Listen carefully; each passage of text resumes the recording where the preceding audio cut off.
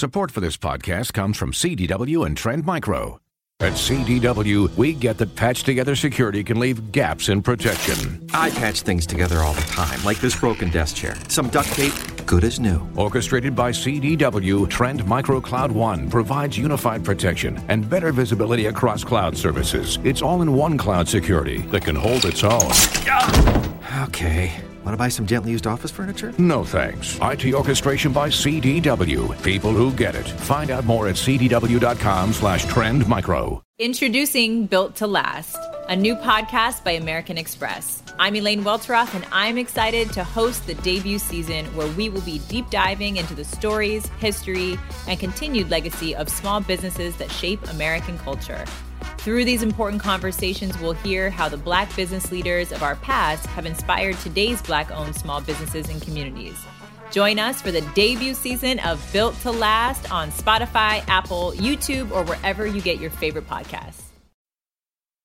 Hey, science fans, I have another fantastic podcast to recommend to you guys, the Waterline Podcast.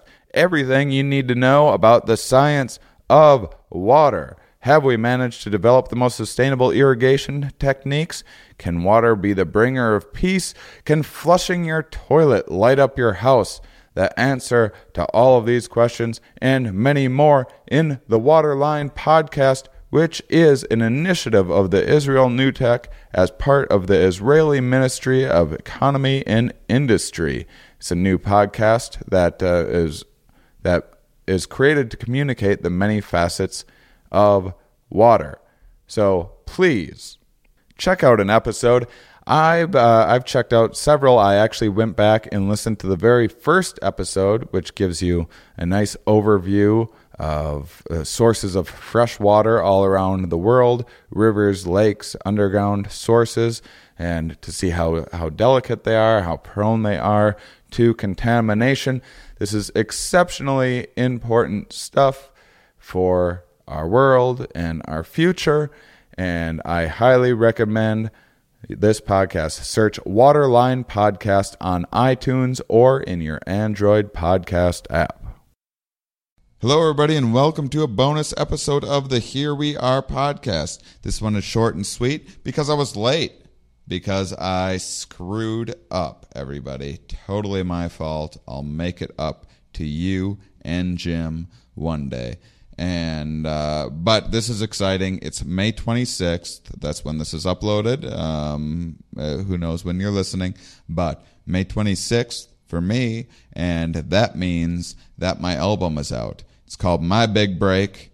It's on iTunes and Amazon, and if it's not on Spotify by now, because this is pre-recorded, it will be very soon. So make sure and check that out. And make sure you listen to it first on Spotify, and if you like it, which you will, then go and support me by buying it on iTunes and Amazon. How does that sound? You can go to ShaneMauss.com for more information. And as always, my Facebook and Twitter has information on there as well.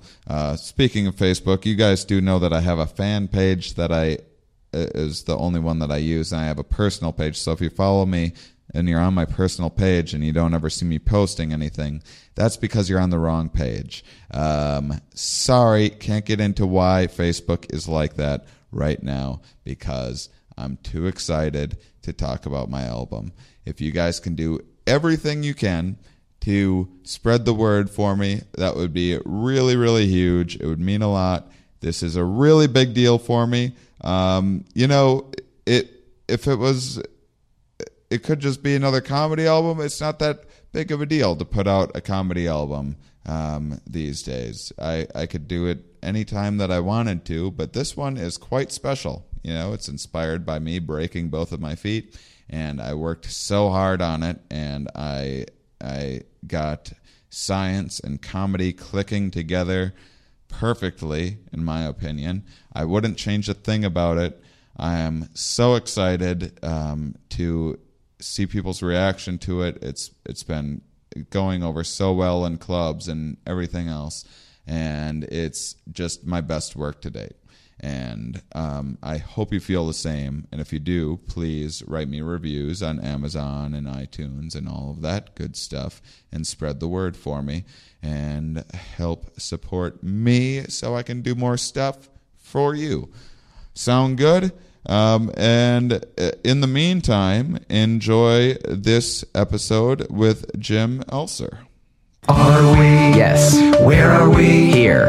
Why are we here? Not entirely clear. We are misfits thrust into existence by random chance, with no hints at all as to how we're supposed to make sense of it all. It's immensely bizarre. Here we are. Hello, everybody, and welcome to the Here We Are podcast. I'm back for day 2 at Arizona State University. It rained in Arizona.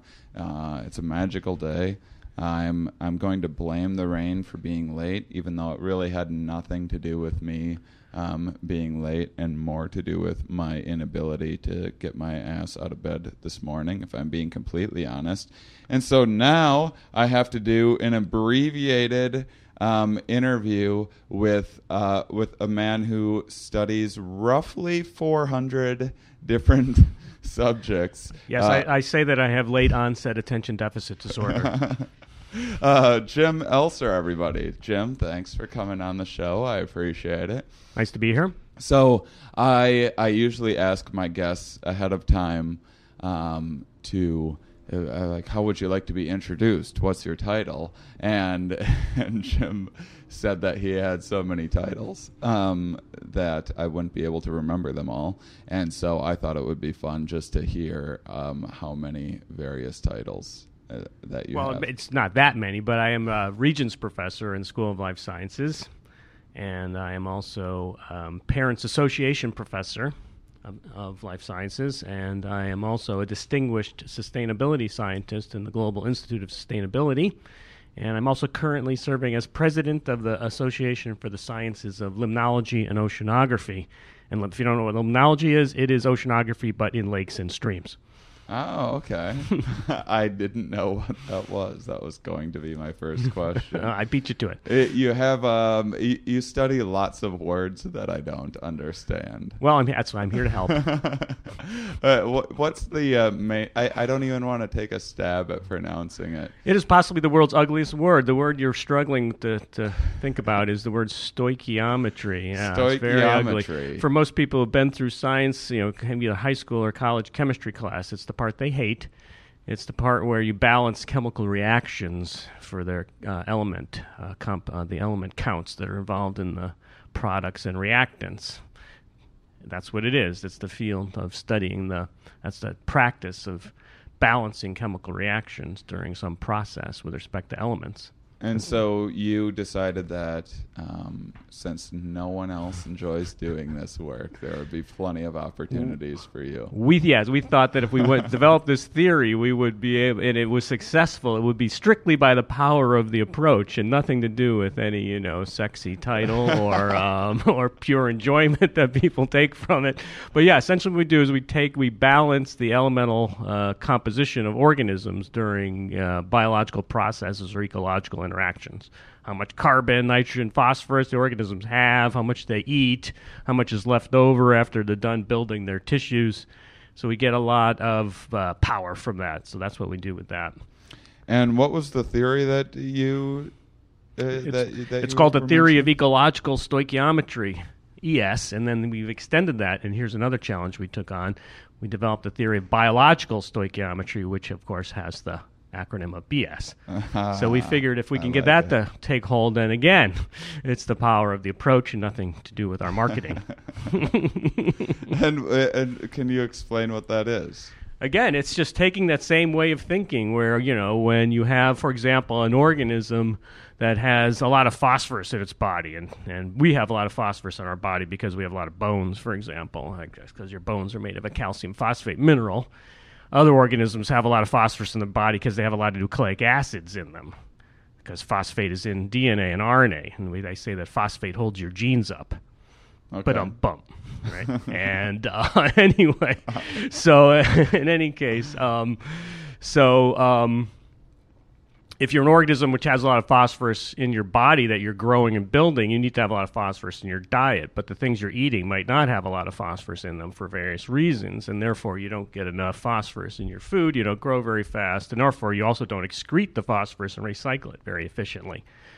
So that's kind of the sort of thing we work on, is playing those dynamics out. We do it with almost everything because everything has phosphorus in it, nucleic acids obviously, and other molecules, bones for vertebrates. And so it allows us to point this theory at any moving object and see if it helps explain their dynamics. And so we work on bacteria, work on archaea, the other thing that looks like bacteria but really isn't, and fungi. But mostly I work on crustacean zooplankton in lakes mostly. We also work a lot on insects, algae, plants, all this sort of stuff. Applying this approach, see if it helps us understand what's going on. I was looking through your website at your research, and there were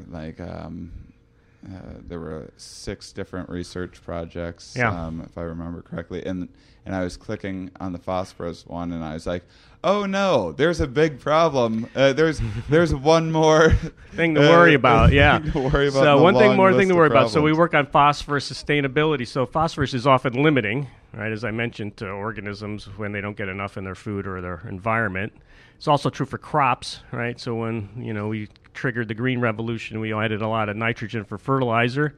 And why aren't things getting enough phosphorus? Because it's not that abundant in the biosphere, and it's in rocks. It's tied up in rocks, and everyone has to wait for the rocks to weather. Wait for a rock to wear away, essentially, to get phosphorus moving into the ecosystem, and so it tends to get tied up in soil because calcium binds and aluminum bind with it. So it's just and again, when it gets in the water, often it's very dilute, and so it's hard to get it if you're an organism. So phosphorus is often limiting, and it's limiting to crops. And so to overcome that process and trigger the green revolution, we started mining phosphorus from ancient seabed deposits that are out there in different countries. And they're limited in their extent, and it's getting expensive, and only Morocco has a bunch of it, and our supply in the U.S. has a few more decades left. So people are starting to wonder how long we can keep digging and dumping it, and there's a big dispute about how long that'll go on. But nevertheless, the other side of this issue is the phosphorus that's leaking out of the system from the fields themselves in the form of erosion and runoff, but also from cow poop and pig poop and chicken poop and all the poop, right, that all the livestock makes. I can say shit. Can I say shit? Yeah, you can. I can. Okay. Anyway, I would normally say shit in that place, but anyway, so all the shit that's going on, we don't have a way to deal with it. There's so much of it. We used to have, most of the cows and stuff were located where the crops were, and now we've tended to start concentrating the livestock in these large rearing operations, and therefore the manure is too heavy, and it's not worth it to move it around anymore so far to get it back to the farms. So what do they do with it now? They they break it down. They often will use manure ponds, and they'll take the methane off sometimes. That's pretty creative. But then they still have the phosphorus and the nitrogen left. They spread it in the landscape around those all around those operations, but it's too much. But the soil can't assimilate all of it. The plants don't need that much, and then it starts running off again, and it starts getting into estuaries, gets into rivers, gets into lakes, called to this thing called eutrophication, which is the world's second ugliest word after stoichiometry. Eutrophication is the process of ecosystems becoming enriched and overproductive, and algae blooms and dead zones and nastiness like that. So that's what's going on in the Gulf of Mexico. The dead zone in the Gulf of Mexico is larger than the state of New Jersey now. Whenever something bad happens, they compare it to the state of New Jersey somehow. But anyway, so dead zones are going on. Cyanobacteria blooms. Lake Erie has big problems. The city of Toledo, as if it didn't have enough troubles already, had to shut down its drinking water supply last summer for about a week because of toxins from cyanobacteria that got in there. So we're trying. So it was a big deal. The big city in China had a similar problem several years ago. So this initiative you saw on my website is the Sustainable Phosphorus Initiative, sustainablepea.asu.edu, and we are trying to bring scientists and engineers and folks together, and also the folks in the farming sector, water sector, livestock sector, to try to figure out the scope of the problem and come up with some solutions, especially the idea of recycling phosphorus. We don't recycle it at all. We don't have a phosphorus cycle. We have a phosphorus shunt or something. We dig it up, we dump it, and we hope for the best. So first off, so we're digging it up out of these beds, and then what happens next? Then they process? treat it with concentrated sulfuric acid to substitute the sulfate for the phosphate, and that purifies the phosphate. Then they turn that into fertilizer. The problem with that is when you do that, you produce gigantic things called phosphogypsum stacks. Many, many millions of tons of phosphogypsum stacks accumulate around these mines. And this is a problem in Florida, where the main phosphate mines for the United States are. So they're radioactive. They got heavy metals in them. They're big and ugly. They take a lot of remediation to get them back to something that people will, find less objectionable. Sometimes the containment fails and it runs out into some river.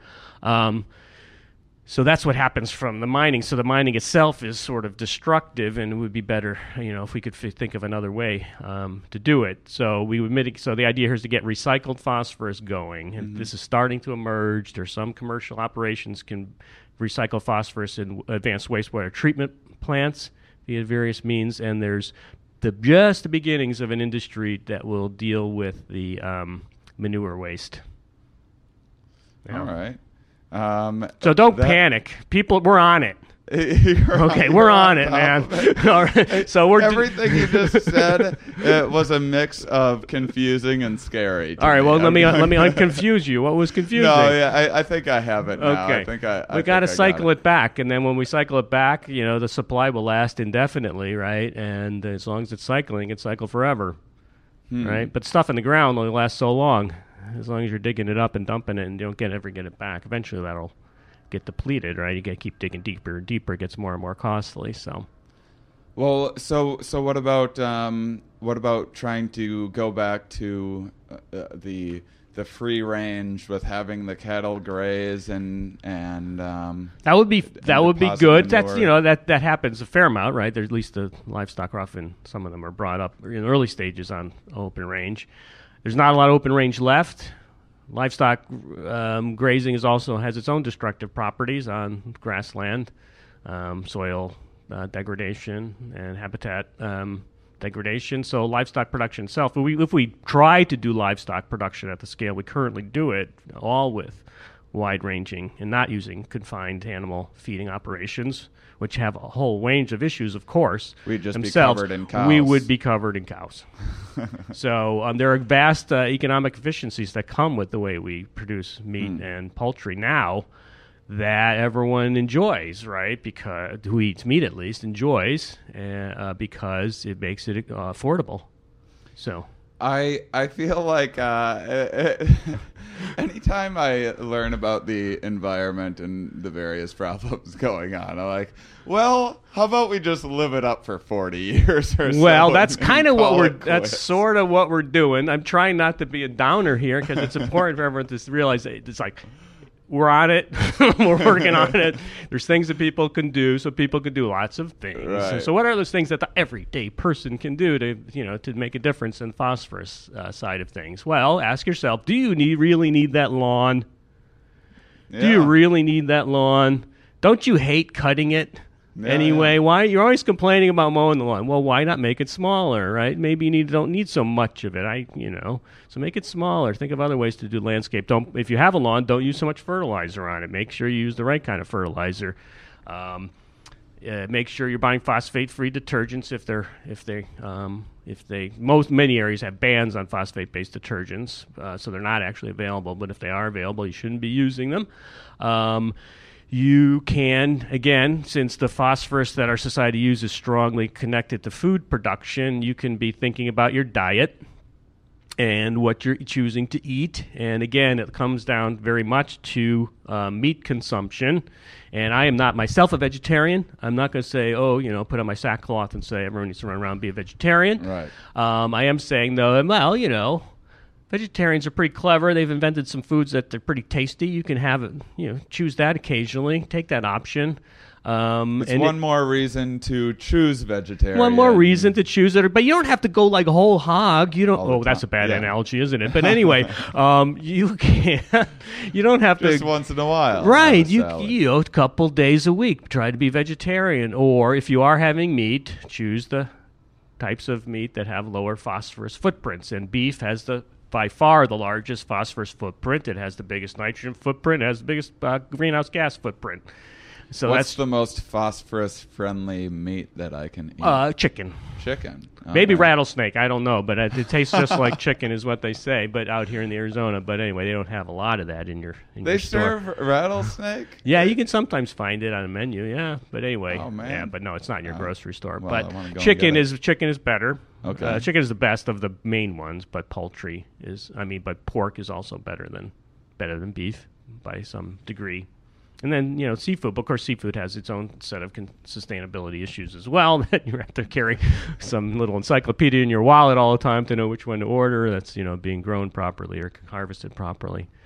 Yeah. Is any of your work scarier than this? Scarier than this? I'm trying not to scare you. You're scaring me a little scaring bit. You. Well, no. you're raising most awareness of my work about is a thing that I was not aware of. Yeah, we're raising awareness, So. and I'll give you a button when you leave. It says "Save the P!" Exclamation with P. You'll be the first guest. It's giving you some that's swag. Giving me a button. Yes, swag. and the P is PEE. So because the idea is to start recycling these things, right, and to recycle. Fertilizer, make fertilizer from recycled sources rather than sourcing it from the ground. So, is there anything scarier than this? No, most of my research is quite useless and and relatively unfrightening.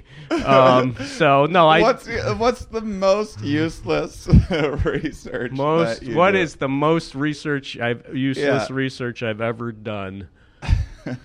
This could be completely useless. It's quite cool, but this is sort of very topical. Don't send this episode to whomever you're applying for grants. Yeah, that's right. Anyway, because very topical, there's a big eruption going on down in South Patagonia right now, right where this previous work was done. So we just had a project we called the Life on Floating Pumice Project. And so I'll say it again, Life on Floating Pumice Project. So I was in South America, in Argentina, Patagonia, for my sabbatical leave. And right before we got there, the Puyehue Cordancale volcano erupted in an incredibly rude way. Closed the airport and everything, but 100 million. It didn't even ask you first. No, it didn't even ask me. I was on my way there for my sabbatical, and nevertheless, it exploded. It's in Chile, though, so they have it again. The Chilean volcanoes, I think, have it in for Argentina because they just send all the stuff over into Argentina when they erupt. So all the 100 million metric tons of pumice and stuff was ejected into the landscape in this explosive eruption. It's an astonishing thing. This is super scary. exciting. This is scary. This might be scary and useless. Really? Yeah. Okay. So anyway, right now explosions. That's now exciting. I was expecting. Now imagine you come happen. out of your house in the morning and a meter of pumice is in your yard. Okay. Yeah. So that's what's pumice? Pumice is a volcanic, very airy. It's like glass rock that's full of air. So it's really light. My parents always tell me when I was born in the Tri-Cities in Washington and. In 1980, and Mount St. Helen exploded. Yeah. That was quite an right event. When I was that born was quite or an something. event. That was quite an event. Well, pumice is also stuff you defoliate your feet with. Ooh. So so it's useful. That's useful. That pumice stone? Pumice stone.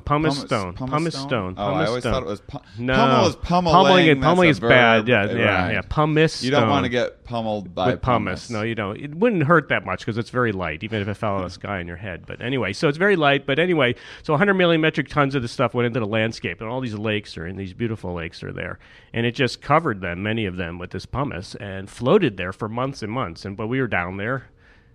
And I studied lakes. Seemed like something that was pretty relevant. Have a look at it. It was sort of like, since no one's doing anything about we would this, be stupid. I'm here on vacation. We would probably be stupid. Well, sabbatical's not a vacation. Let me clarify. Anyway, okay. So let me just in case any of the state legislature is listening. But anyway, sabbatical leave is not a vacation. Anyway, so in any case, so this pumice is floating around these lakes. Bacteria are just like that. They just grow on any darn thing that's around, and so we decided to study the colonization of this sterile rock floating in these lakes for bacteria. So we extracted all the DNA off it and wrote paper. That's what we do. That seems useful. I mean, it seems like I got a paper out of it. It seems like a really big issue. No, it was pretty. It was pretty with. cool. You know, it was a pretty cool thing, and we, you know, and so yeah. Oh, that's very cool. All right, well, here's what I'm going to do, just so because at some point we're just going to have to cut things off, We'll do a so wrap you up. can get to your class. So why don't we now, before we start getting into some other work, how about why don't you plug the charity of the week? Okay, so charity of the week, I think we'll do Heifer International. This is a organization that helps rural people globally to achieve, improve their livelihoods and their viability by providing them with the means to obtain dairy cows or chickens or poultry and these kind of things, so that they can begin to improve their diets and develop local economies for locally sustainable agriculture and food system. Mostly just chicken and rattlesnakes, so that we aren't. They get cows. They often will give cows. It's heifer. Yeah, so they do have cows, so they can have milk and such. So. And go to the HereWeArePodcast.com website, and under this episode, I will have a link to go and find out more about that. So, and I'll just jump in. My boss would probably be remiss if I didn't plug the School of Life Sciences, and you can go to the School of Life Sciences website and donate to the School of Life Sciences programs. Yeah, there you go. All right. So what work are you most excited about right now? All right. So we have right now a project underway that is quite cool. We call it the Living with Locusts project. And so this is about a very complex set of interactions between livestock management, soil nutrients, and locust outbreaks globally. And so what happens, we think, locusts, what are locusts? Locusts are really angry grasshoppers. Right, so they're grasshoppers that under certain conditions will change forms. They'll develop this, change their behavior. They become very social. They aggregate. They change their metabolism. They change their color, and they start flying too. And of course, as you probably know, they devastate, landscapes and agricultural crops globally. They're like the Incredible Hulk of grasshoppers. Yeah, that's right. Something like that. Yeah. So people are trying to figure out what triggers those, and what triggers them is the primary trigger of them is local population density. If they're bumping into each other a lot, it triggers this change. And it is sort of like the Hulk getting sort of annoyed. Strangely enough, apparently, if you have the locust, the regular docile form of locust in a laboratory, and you take a paintbrush and you can tickle it at a certain spot on its back leg. If you do that enough, there's a threshold, and it will induce it to change its form, even if there's no other grasshoppers around. This is a really weird thing. Really? Any case, yeah. So it's the first thing that triggers the transformation into the Hulk grasshopper, the locust, is local population density. But the second thing we discovered, do some work in China, is it's modulated by their diet. And it turns out that locusts don't like to eat a high-protein diet. They do poorly on the Atkins diet. They like a high carb diet. Why, we don't exactly know. Maybe it has something to do with what it takes to fly so far or whatever, or just be ticked off all the time. They need a lot of carbs to metabolize. So my collaborator, former student Ariane Cease, discovered that by modulating the protein-carbohydrate ratio and the nitrogen content of the grass they eat, we could prevent them from changing form and modulate that transformation. Now, what does that have to do with livestock? What it has to do with livestock is that when you overgraze a grassland, the soil nitrogen fertility starts to degrade. The nutrients are lost. And then the grass develops a low nitrogen content, which means a low protein content, because most of the nitrogen in an organism is in the protein. So as the livestock overgraze the landscape, the food quality, the quality of the grass starts to favor the locust form, the aggressive Hulk form of the grasshopper. And so we're trying to build a study that's global. It's in China. We are funded to do a study in China, Australia, and Senegal. All of those places have locust outbreaks, we're trying to model the livestock management decision making that takes place locally. What happens during a locust outbreak? The sky grows dark with a cloud of locusts, and they descend, and they eat everything you have. If you're a farmer, especially a developing world farmer, and you just put everything you had into your crop, and you see it go down the gullet of these things, it is a very sad sight. Yeah, and this is biblical proportions. One of the plagues of the Bible. Yeah, the locusts, and so they, we used to have locusts in North America, and for various reasons they went extinct. That species just went away. But if you read back during the Dust Bowl age and Little House on the Prairie, apparently I never read that book, but apparently there's a story. Think that I did. Okay, all right. Well, apparently it's good. Apparently it's good. But anyway, there's a story, I guess, where the locusts descend and eat all the clothes off the line. I don't know if you remember that episode in there, but I've been told that was true in that book. But anyway, so it is a nasty thing but it's just an incredible thing to see. I've never experienced one myself, but because they're very patchy and sporadic, and I don't really work on locusts, but now I do. So anyway, that's a really cool one. So it involves social scientists and grasshopper people and grassland people and livestock management people. Very complicated project. So are you actually getting grasshoppers and studying them, or are you just kind of networking with other people? No, we are. So my colleague Ariane Cease is a faculty member here at ASU, and she's right now building a world-class locust rearing facility on campus, and so she is establishing populations of locusts that she'll be able to just graze. Tickling them? She'll be tickling the crap out of them and feeding them bad food or good food and seeing what happens. And why does the tickling trigger? It's like they're getting bumped into by someone. I see. Yeah, it's weird. It's like someone... it's like being on the subway. Like you're walking and someone keeps on stepping on the back of your shoe. Yeah, and then exactly. You turn around and there's another similar story. There's a funny paper. It's about Mormon crickets, which are in the western United States, and they also have these swarms and such. And but they don't fly. I don't think I know much about their nature, but there's a really interesting paper called... Do they have multiple wives or what? No, they're just in the Mormon country, so they're called Mormon crickets. But I think that there's a paper called A Forced March Under Nitrogen Starvation or something like this, because what happens is they get all lined up and they keep moving because the cricket behind them tries to eat them. What? Yeah.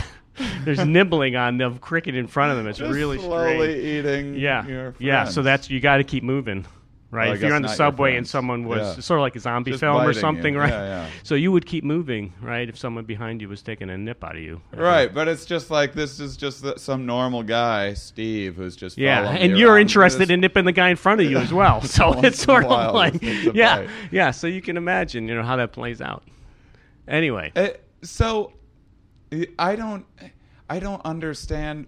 So what's the function of becoming locust? That is a great question. That's the big open question that locust biologists have been trying to understand for a long time. And you would think, and if there was a function, why not be locusts all the time? There must be a cost to being a locust, right? So there must be a trade-off involved, right? So there must be a trade-off, an advantage sometimes to be green and calm. Does a locust have a short lifespan? I think so. Where's Ari? Bring Ari in. You're going to tap me out of my locust expertise here soon. But I didn't think I was going to ask questions that you wouldn't have an answer. Well, no, you are. Why? Yeah. So the locust biology, there's many hypotheses out there about the trade-offs involved in the locust life history strategy, and we've been talking a lot about trade-offs in life history. Yeah, it's another one. Yeah. So there's advantages to being green and calm and quiet as a grasshopper, and there's something probably get to live a long life. Probably less predation risk and such, and then I mean the most common interpretation is that local conditions are deteriorating and you're going to bail out because food is about to run out because the population got too dense. Do locusts mate? Of course, yes, they're sexual. They do as well? Mm-hmm. Okay, so they don't turn that off. No, they always have a sexual reproduction. Yep. Okay. Mm-hmm. Well, I'm looking forward to hearing more about. Yeah. So so here's the other bottom line from a sustainability sort of side of things. The title is Living with Locusts. So the point is that we need to learn to live with locusts because what we do now is we just spray the crap out of them whenever they erupt, and it's just not very effective. And the pesticide use, of course, is very damaging. So hope or plan here is that if we had a better approach to a more holistic approach to livestock rangeland management, we might be able to keep the locusts down, have a healthier grassland. If you keep them happy and keep them happy space. keep them happy in the green form, right, in the calm form, and don't hack them off by getting too many cows on the landscape or sheep or whatever it is, and maintain rangeland health, and hopefully that'll tend to modulate the locust outbreak. So that's the solution side. Unless anyone get all scared and panicked again, the coming plague of attacking us and chewing our clothing off or something like that. I used to always catch grasshoppers as a kid. Yes. And now I want to go and tickle their legs. Well, you'll probably be frustrated because all locusts are grasshoppers, but very few grasshoppers are locusts. Oh. That's interesting. Yeah, so what you mean? Just taxonomically speaking, only certain species of grasshoppers are classified as locusts. Oh, okay. That have this phase change, this Hulk behavior. Huh. So not all grasshopper. Very few grasshoppers are locusts. So if you just bump into a random, especially North America, you have never encountered a locust. But if you're in Africa or Australia or China, a grasshopper you might encounter would be a locust. But actually, in Inner Mongolia grassland, where we work, that reaches 150 species of grasshoppers, and only one of which is a locust. Wow. What a weird, fascinating thing. This is the first episode that I've had where a guest had 100% all stuff that I knew not a thing about. Well, that just speaks to the effectiveness of how we are in getting our findings out there. Yeah. I mean, this phosphate issue seems like an awfully big deal, and I knew nothing about it. It's a big deal. We had a piece in Slate magazine last year. Okay. It was called "The Dirty but Necessary Way to Feed 9 billion people." But the title we went in was "Talking Shit About Future Food," and they didn't want to use that. You know what? Maybe I'll try to find a link.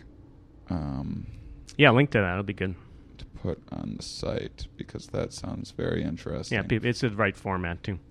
Well, I had better let you get to class, That'd be because great. I got to pack up my gear and everything as well. But maybe next time I'm in town, we could talk about come pandas. on We time could talk about cancer. Oh yeah, we could pandas. talk about we man. could talk about lakes, which we haven't really talked about. There's lots of things we could talk about. So come on back. I wanted to ask you all about pandas. Yeah. And now, It also involves shit, this is just also a involves teaser. shit and phosphorus and calcium and other things. More shit talk. Yeah. Thank you, Jim Elser, for coming on the program, and thank you guys for listening.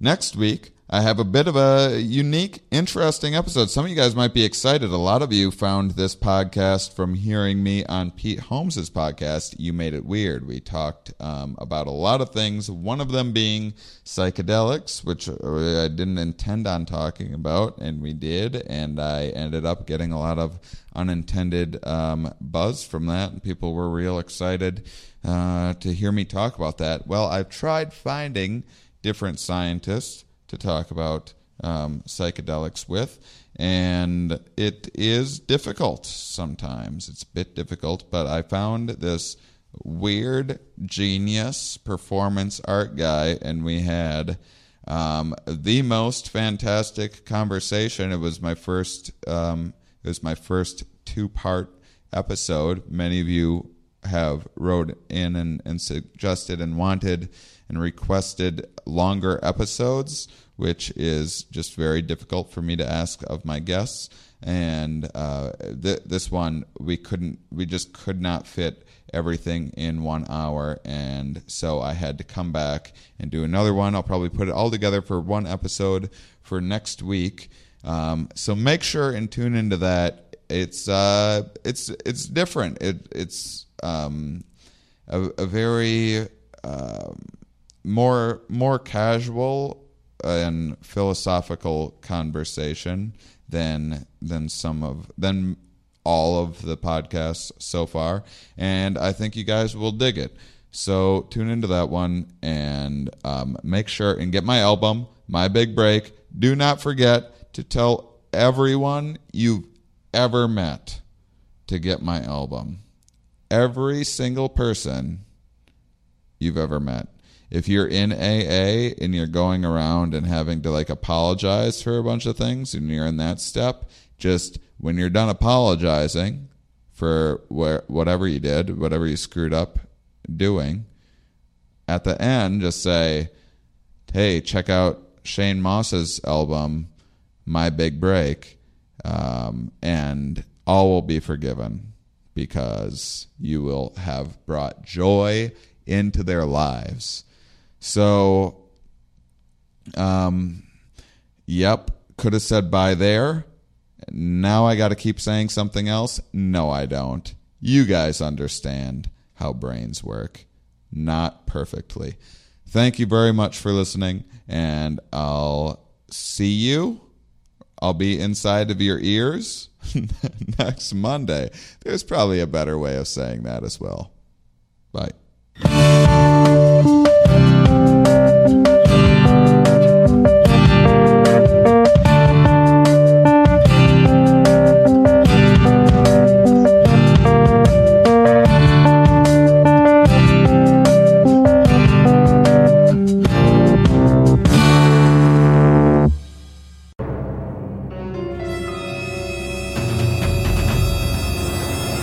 Hello, I'm Kyle Ayers. I'm the host of Never Seen It, the podcast where comedians rewrite famous movies and TV shows they've never seen, and then we give them a read in studio. This is a clip I want to play for you guys from an episode where Langston Kerman rewrites Scarface. He's never seen it, but he wrote a script based on what he thinks he knows about it, and here's a clip. Give it a listen. All right, Scarface, The New Frontier. Interior, happening discotheque. Remember when we called clubs discotheques? LOL. The 70s were crazy. Night. The crowd bustles with young, hot Mexicans who are supposed to be Cuban, and all are dressed in butterfly collared shirts and pants that look like Jinko jeans, and pleated khakis had a really weird baby. There's sex in the air, and Poppy wants a whiff. Oh my God. Scarface, 22 to 45. Like he's a television audience demographic. Devilishly handsome, not even a little bit Italian looking, so get that out of your dumb brain. Walks through the crowd with the confidence of a man who's going on MTV Cribs with the Yin Yang Twins one day. Does he actually have a scar on his face? Fuck no. Why would you even ask that? That's not important. What's important is that he is not at all a problematic stereotype and that he has come for his cocaine. As he approaches the red rope of the VIP, pronounced VAP in Spanish, Oh my God. he spots his dear friend who is almost certainly going to become his enemy by the end of the film, Smooth Skin. Scarface yells out his signature line. Ciao Bella, it's me, Scarface.